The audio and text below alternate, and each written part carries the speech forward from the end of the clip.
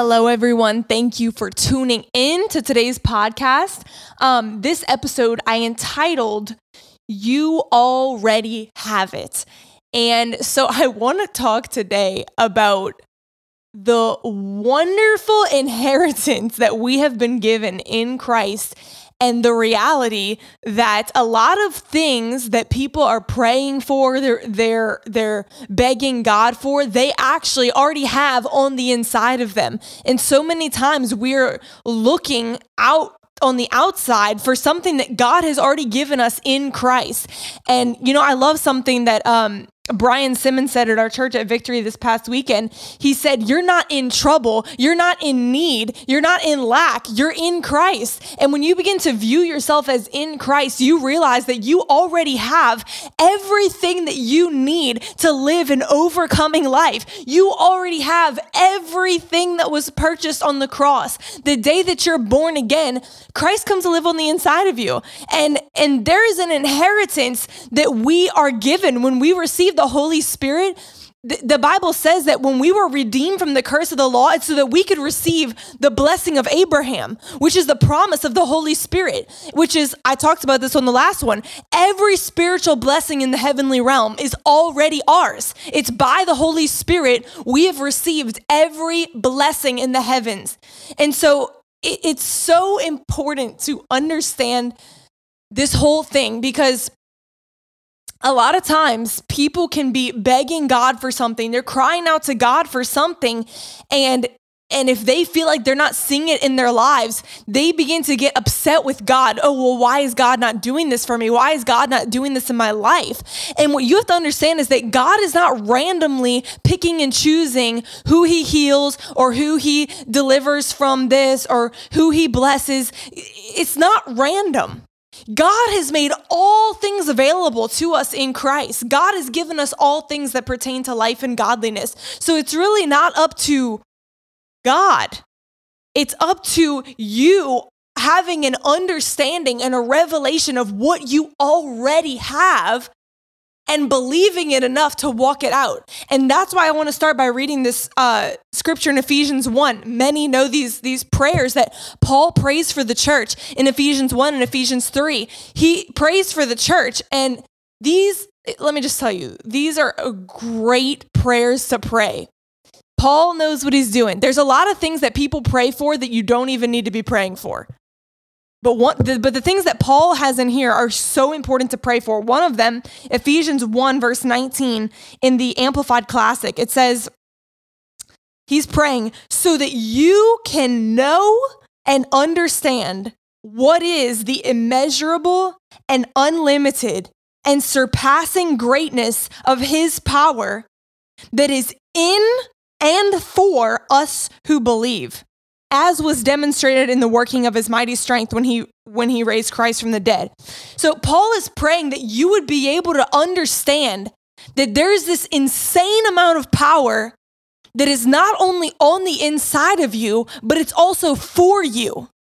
So, and if God is for you, nothing and no one can ever successfully stand against you. So the problem is not, God, you need to heal me from this. God, you need to deliver me from this. The problem is we have to have a greater understanding of the unlimited, surpassing greatness of power that is in us and for us. If God is for me, and the resurrection power of Christ is in me and for me, how can I be sick? How can I be defeated? How can I have anxiety? So you understand that when you have a revelation of the power that's already on the inside of you, that is what sets you free. So it's not so much up to God when you get free. It's up to really when we have that revelation. And the Bible says, it is the glory of God to conceal a matter, but it is the glory of kings to search it out. So there's a searching and there's a studying that as believers, you have to get in the word of God and you have to know what belongs to you in Christ. And I'm going to talk a little bit more about that as we go on here. But I wanted to talk about too a scripture in Exodus. And so God actually rebukes Moses in Exodus 14. in verse 13, it says, "And Moses said to the people, 'Do not be afraid. Stand still and see the salvation of the Lord, which he will accomplish for you today. For the Egyptians whom you see today, you shall again see no more. For the Lord will fight for you, and you shall hold your peace.'" So Moses is giving this really touching speech, this very spiritual speech. Sounds great, sounds spiritual. And what does the Lord say in the next verse? The Lord said to Moses, "Why are you crying out to me? Tell the children of Israel to go forward. But lift up your rod and stretch out your hand over the sea and divide it. And the children of Israel shall go on dry ground through the midst of the sea." So God actually rebukes Moses for praying about this.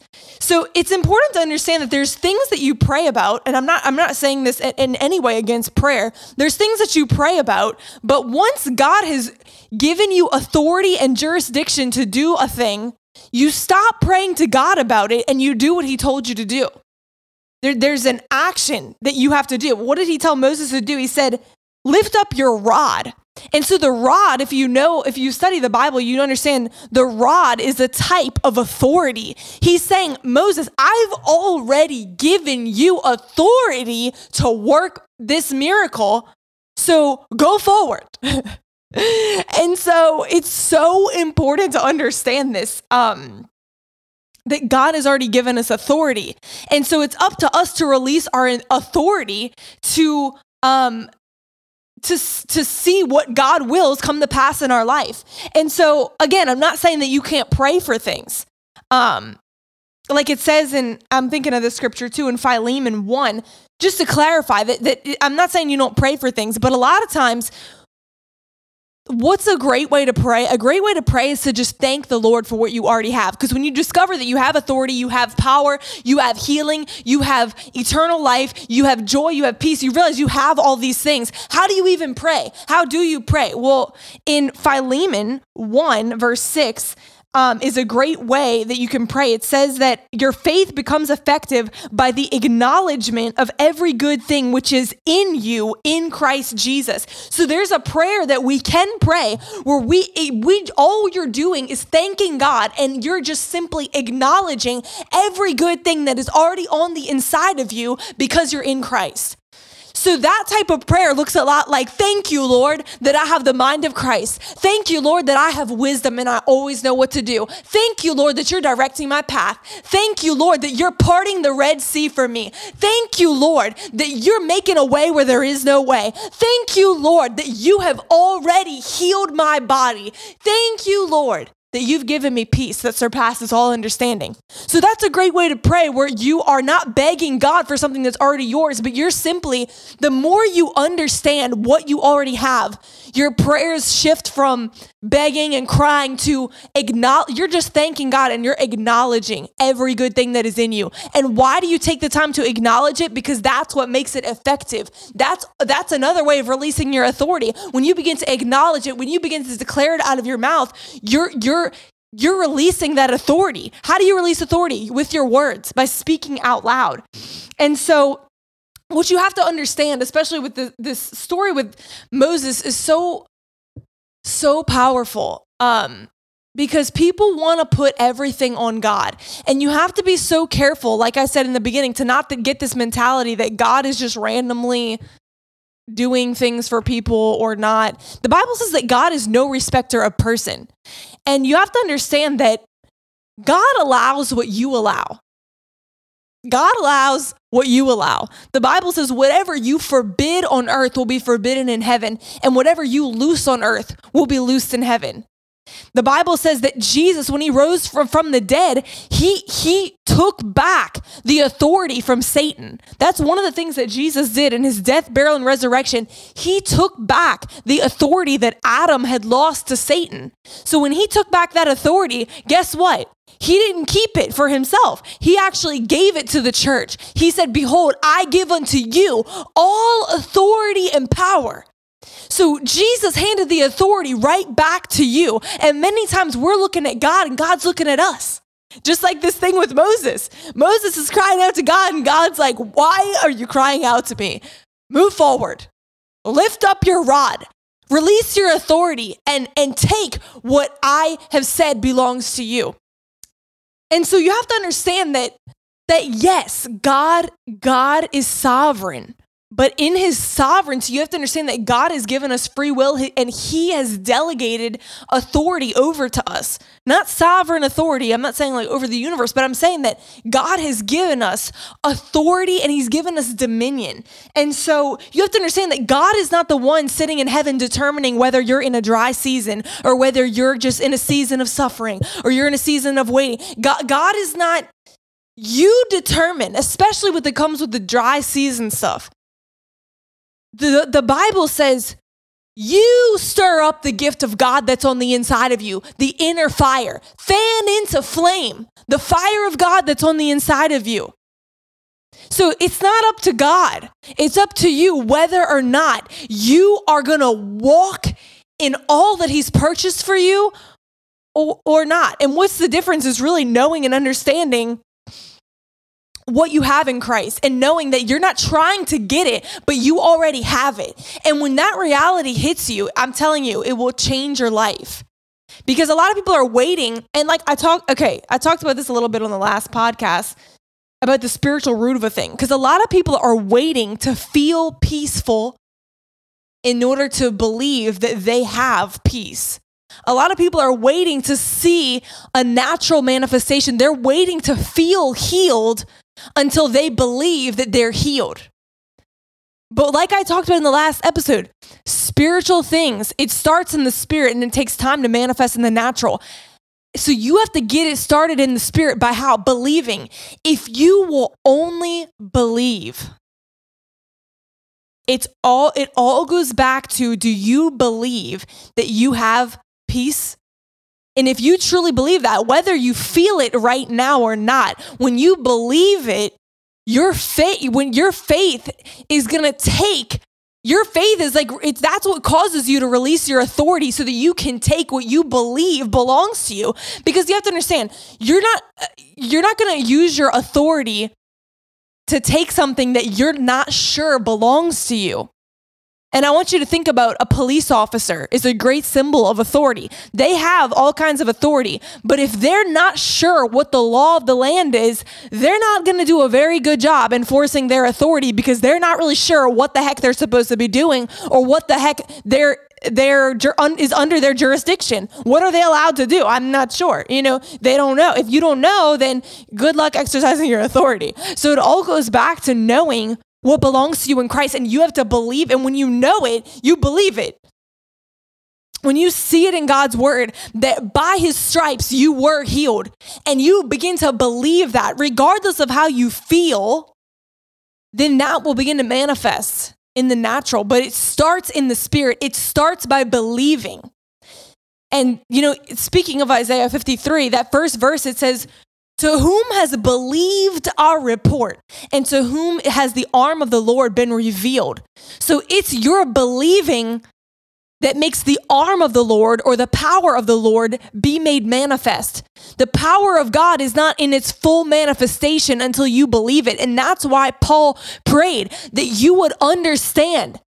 Because if you understand and you believe the amount of power that is in you and for you, it's going to cause you to walk in that authority and to take what belongs to you and to walk it out.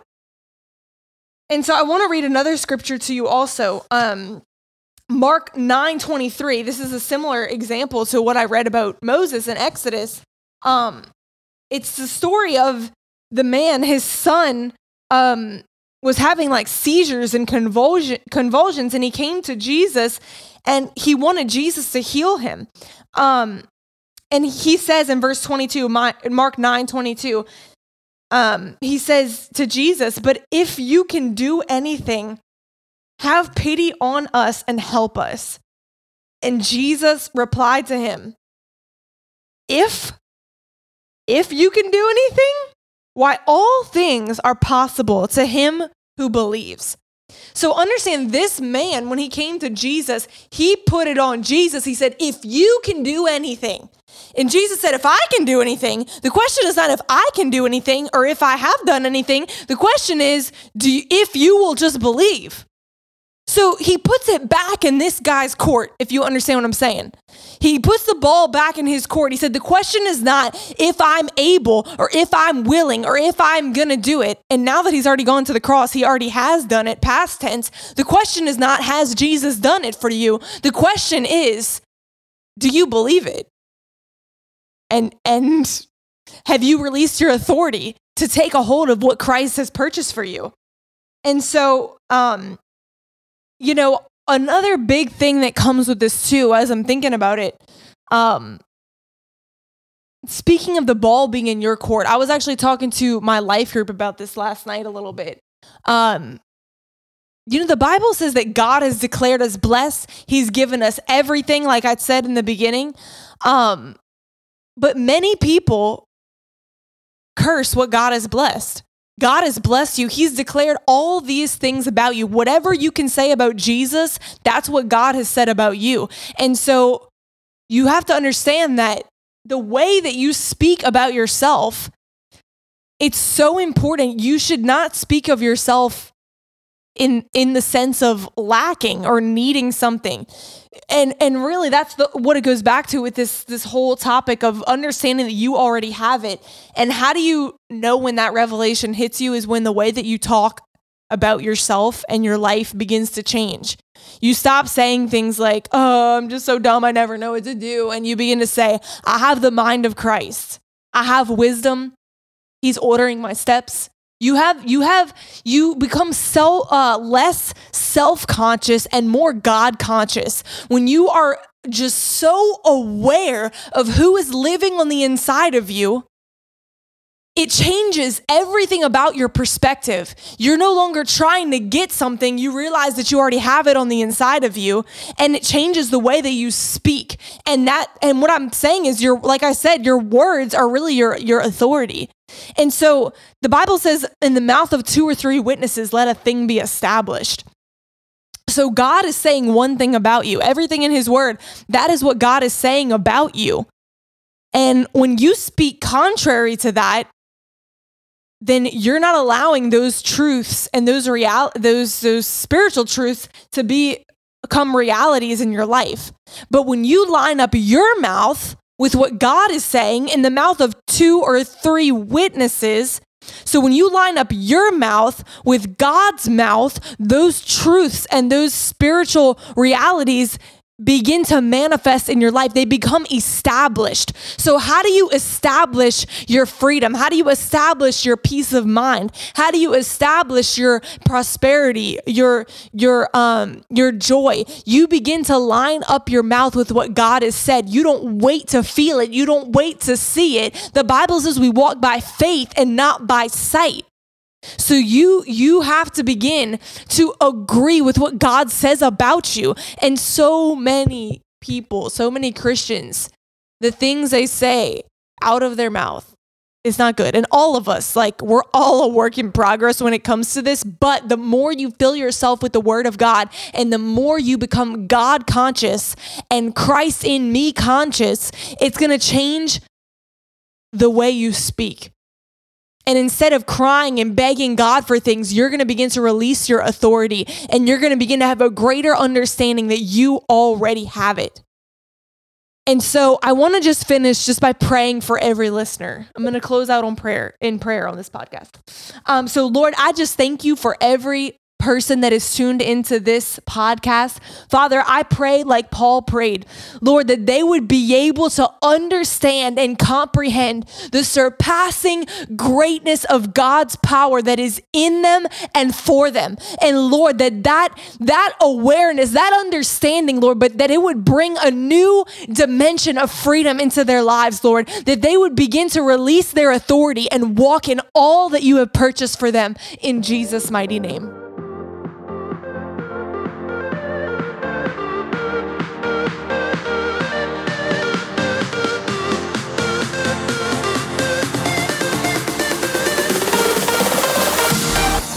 Hey guys, this is Victoria. I just want to say thank you so much for listening, and make sure that you subscribe, share it with a friend, share it on Instagram. Let me know that you're listening, and I pray that these podcasts will continue to be a blessing to you.